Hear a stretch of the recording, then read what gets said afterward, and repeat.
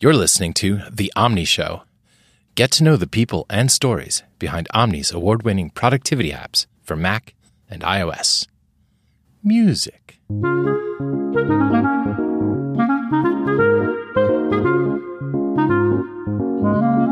I love that music. I'm pretending like I just heard it, but I didn't. I'm your host, Brent Simmons. In the studio with me today is Andrea McVittie. Say hello, Andrea. Hello, Andrea. Well done. Thank you. So, Andrea, you are a user experience designer at Omni, and that means, among other things, you put the award-winning into award-winning here. You've won design awards on your own, and Omni has, of course, won a few Apple Design Awards, too, over the years. So I'm just curious, is that award-winning thing, is that a thing you wake up, as soon as you get up in the morning, think, what am I going to do today to win another award? No. No. Okay. Well, that's good. I tend not to think about awards and what I do. That's, it's exciting when that happens, but that's not why I do what I do or why I find satisfaction in it. Those awards that you mentioned that were mine, they were grad school days. Those were team projects, I should note. Some fantastic people at the University of Michigan, which were a lot of fun, but no, that is not what drives what I do. Oh, okay. It's money then, right? It's yes, the fabulous salaries. Yeah, right? Okay. Art majors, man, we rake it in. That's right. Every single art major ever. Mm-hmm. Yeah. Good point.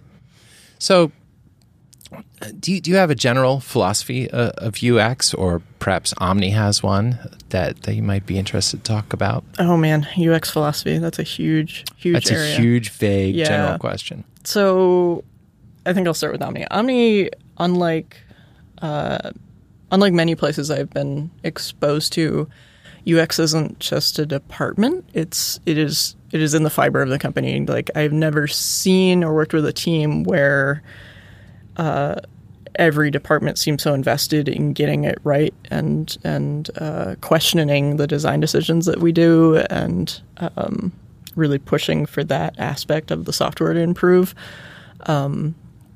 It's a different sort of sense versus some places where you work where they trust you are the designer and you know what you're doing. Great, ship it. Like, wait, no, ask questions. I will never get it right on the first try. Well, that's a good thing, I think. And yeah. part of what makes our stuff good, I guess, right? Yeah. I love that part of Omni that I know when I sit down with a developer or something, we're on the same page about how that's important and they are invested in working on that part and not just the code. And I would love to help them with code, but no one wants that. And I've been glad as an engineer that whenever I've had UX opinions, no one's ever said to me, hey, shut up, you're an engineer. You know, like, yeah, no, we want to hear opinions and different views. That's how you get to a better answer. I like to say there are no right answers in UX, but there are always better ones. Mm-hmm. It seems like the topic of user experience and ethics has come up more and more recently. Maybe it just seems that way. Maybe it's always been a thing.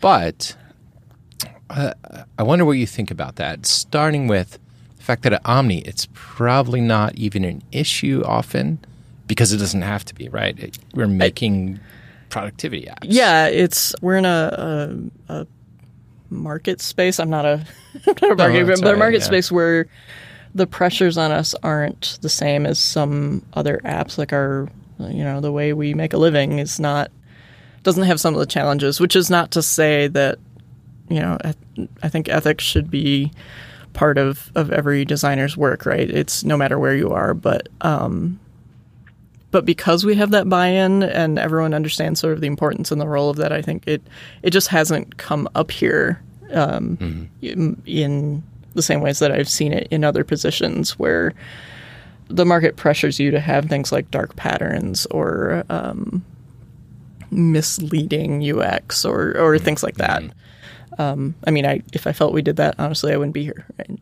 This is a thing I will drag a soapbox up around. I think a discussion about the ethics of design should be core to every designer education program, whether it's formal or informal.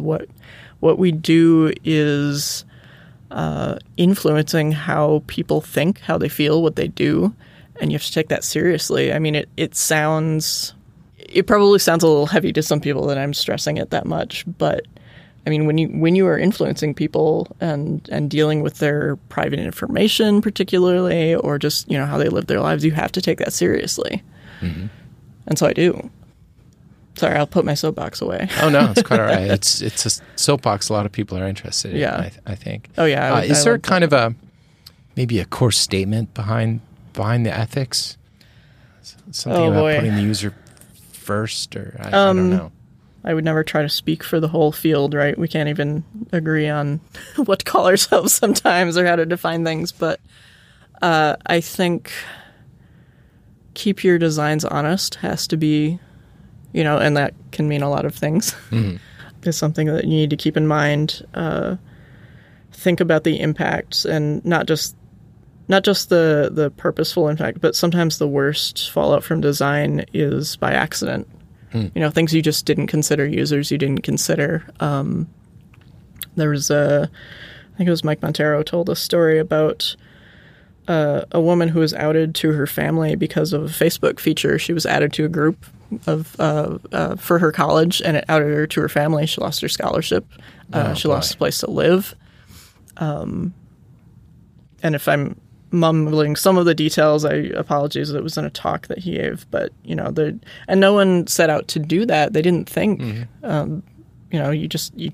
You can't see every angle, but you have to acknowledge that and try and fix it when you screw up. Oh, sure, right. Yeah. I mean, as much in that case, I don't know how you fix it, but Yeah. Well, at least apologize in a real way. Yes, I guess, apologize right? in a real way, and realize that not all your users are going to be engaging on a good day or in a perfect world or in a or in a safe world. Yeah, it's interesting. When I first started in the business in the 90s, I think I thought to myself, well, be a nice person, but never like on a day-to-day basis. Even it wasn't even hardly an issue. Now maybe I was just young and blind or whatever, but I'm so glad that it's a real issue these days and that people work really hard. And I guess it takes a certain amount of imagination, maybe to come up with to be able to foresee something like the event you just described. Oh yeah, I don't blame the designer that I don't want to say they should have thought of this. Oh, but sure. But yeah, you have to keep stretching your brain and thinking about people who are not in your shoes. It's very easy to design for yourself, but try to think about those worst case scenarios. Try to think about how could this go wrong, whether on accident or maliciously, for the design decisions you make. Omni, in some cases, it seems, takes that ethical approach and will even go a step farther. And an example I think of is OmniFocus syncing, right? Because we provide a sync server and you can use that. But unlike most companies that do some kind of syncing, you can just use your own server instead. Yeah, and that seems like a highly ethical decision. And it would have been defensible not to support that, but supporting that too. Yeah, I appreciate that we do that. I would say I've seen many decisions here where we actively do not want access to your data. Yeah, right. If we don't have it, no one else can ask for it. Then we don't have to worry that we're going to screw up. That is your data, and if you need it, if you need that extra level of security, you can have that, and we will work with you on that. I think that's great. Yeah, and we've toughened up later with adding encryption, various kinds. I don't know the details. I'm working on other things, but I still think it's cool. You can talk to Tim about it later. Yeah, right. Tim that doesn't listen to podcasts. Tim Eckel. Yeah. I like Tim Eckel because his entire name fits in 6 characters. That's a very short name. Yeah. I find it easy to type. So when you're working on design, you want things to look good. You want them to be appealing. And Omni's traditionally done a really good job of that. Most importantly, you want things to work well. Now, I think there's a relationship between those two things. Oh, absolutely. But I just wonder, what do you think of that balance, and how much of that is in conflict versus the exact opposite of conflict? Software, our focus needs to start with it being usable, and that lends itself well to being attractive in a certain, maybe more minimal sense, I think.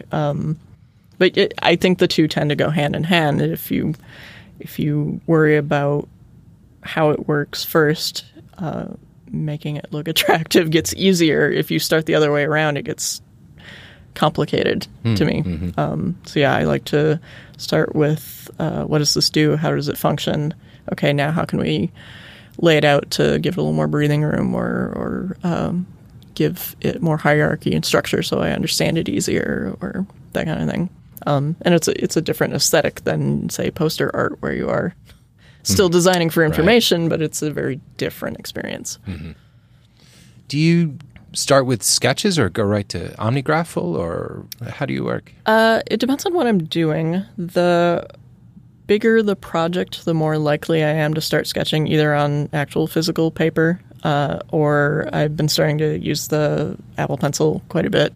Oh, cool. In I don't know, I've got 3 or 4 drawing programs. I'm always trying them out to see which one's best. The way some people shop for to-do list managers. Yes, exactly. Yeah. Right. Yep. Trying to replicate as much of that notebook experience. I have a bunch of sketchbooks in my office. If it's early on, I like the sort of the encouragement the paper gives you to scribble it out and start over again. And you're not spending all your time getting things pixel perfect. It's just get the sketch out and outline things and start to bring it together in my mind, get my ideas together. So other things I'll just go right to Graffle and dig in. If it's something that we're redesigning or improving, I might take a screenshot of what we've got so that I have a base, and then I start drawing on top of it or pasting things together or building little bits and pieces in Graffle, to lay on top of it or whatever. But it really depends on the sort of the scope of the project and where we're at and honestly my mood for the day sometimes. Oh, sure. Yeah, right. Is it fun to use Graffle to design Graffle? Yes. that is. I thought so. Right now I am deep in the jungles of working on undisclosed things for Graffle, and it is my happy place, definitely.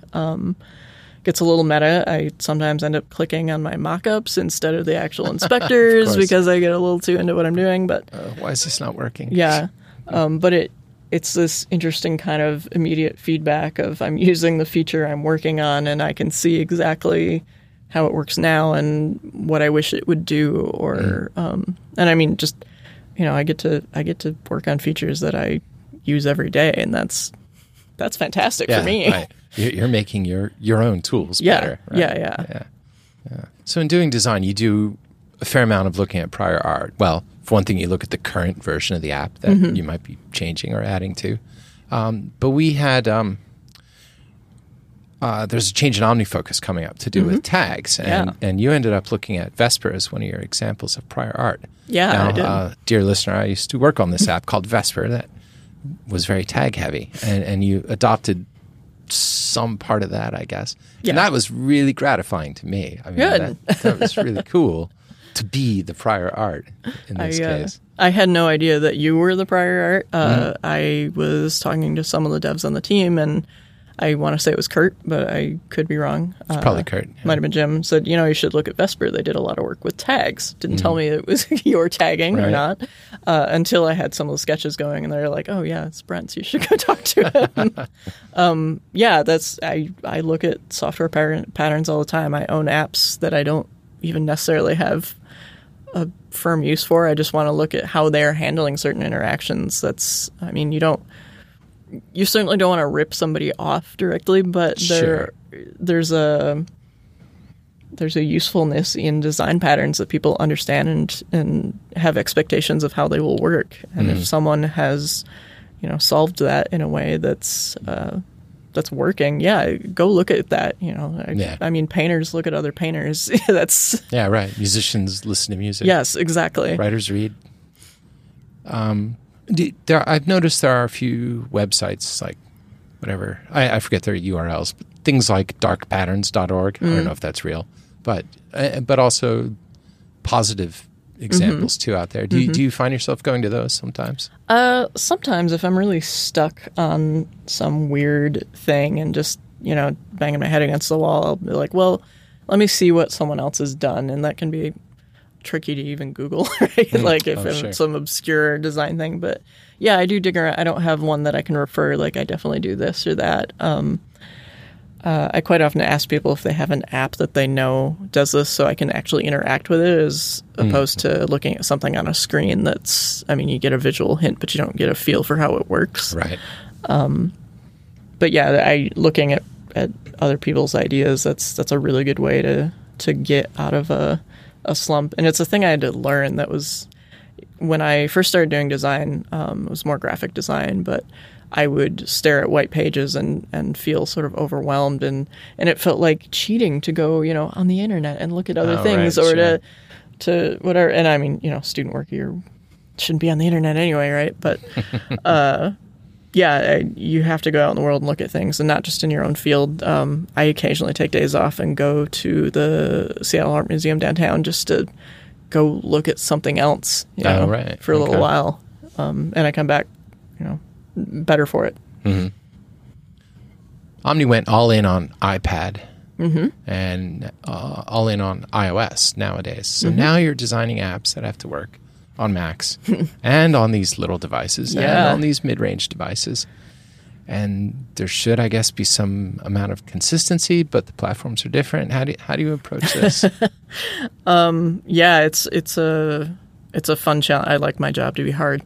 It's a fun challenge. I mean, when we first started, the general we here, designers, I think, started moving things into iOS apps, we felt like we could offer a pared down version of a desktop app. And that is no longer the expectation. I would argue that people want, all the bells and whistles just in their pocket, because sometimes that's the only computer they carry, right? I know lots of people don't even have laptops. They just use their phones or their iPads or whatever. So we've had to struggle with how do you get all of that stuff in a little space. We quite often say in design, there's too much software in our software, right? We're putting full-featured productivity apps. These aren't, you can't put 4 tabs and be done because there's too much stuff there. Right. I quite often, if I know I'm going to have to do both, for example, when we were looking at a redesign of Outliner, thought about the phone first because that's the hardest format. So little space. Yeah, so tiny, and there's so many buttons, and trying to figure out how to put all of that functionality in a way that's still accessible and usable. And then when you go to the larger format, you've solved some of those problems, which is great, and it feels like suddenly I have so much space. Look at all this toolbar. Right. It's amazing.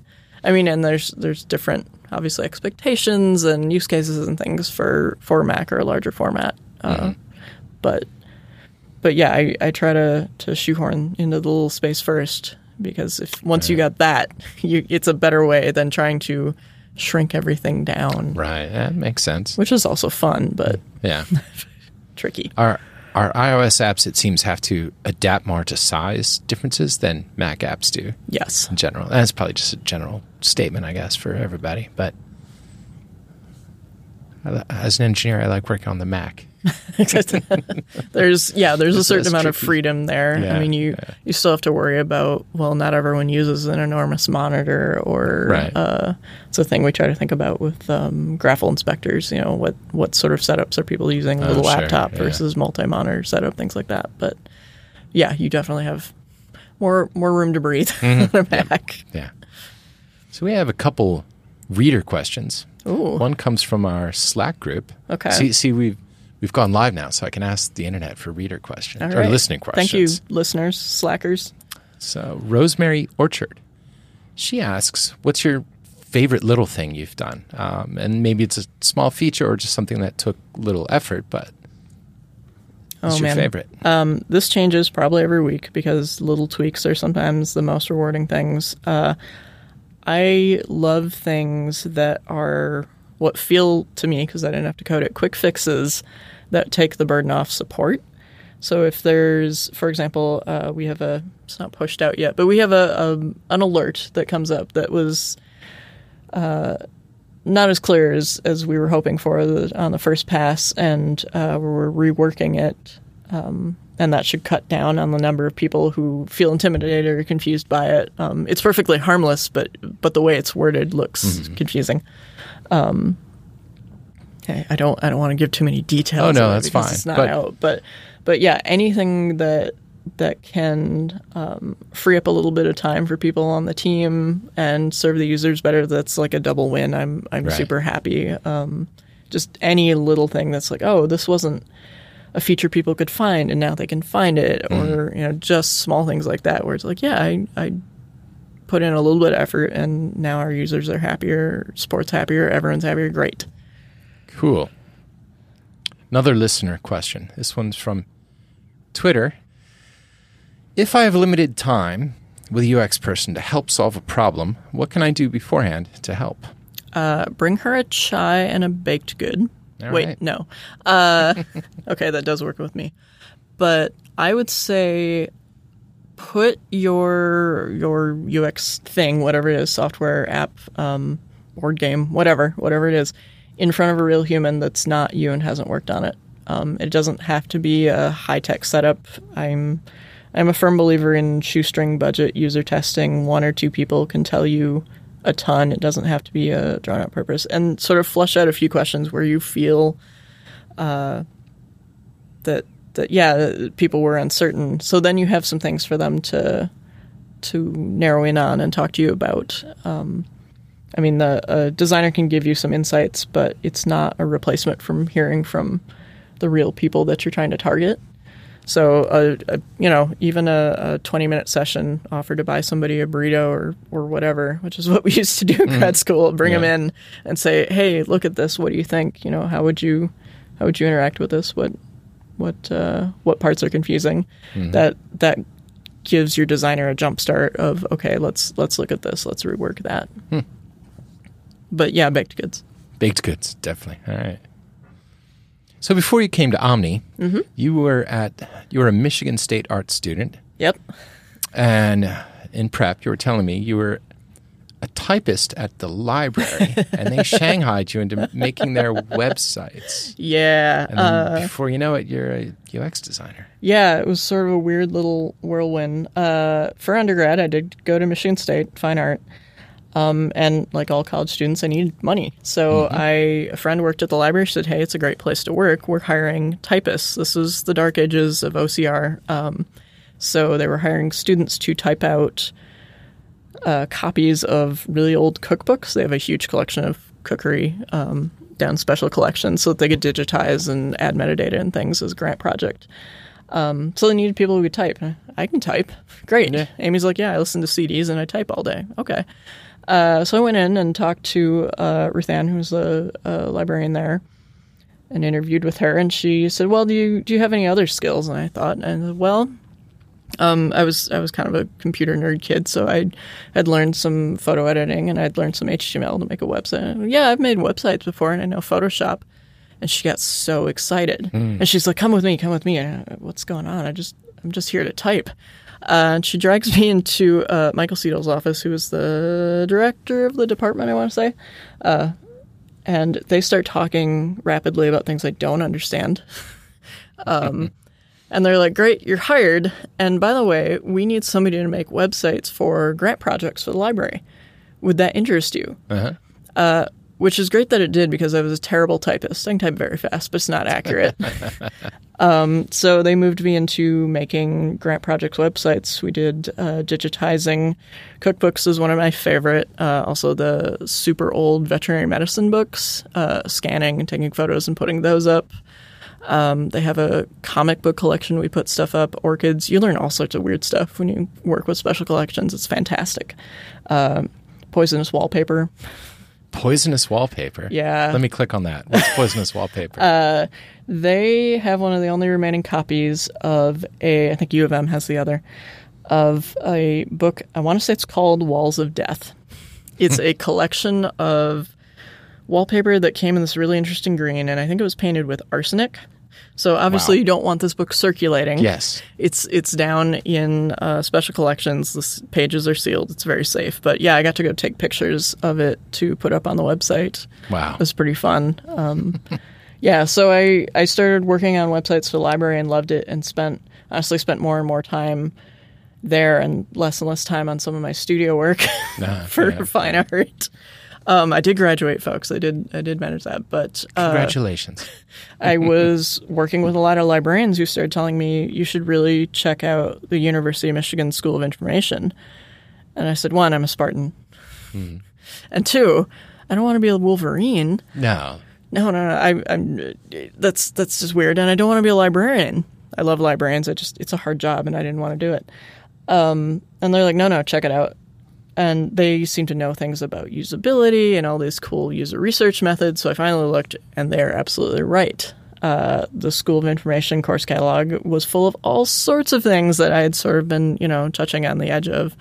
I don't think I even knew the word user experience quite yet. But yeah, I ended up applying and going for human-computer interaction. Cool.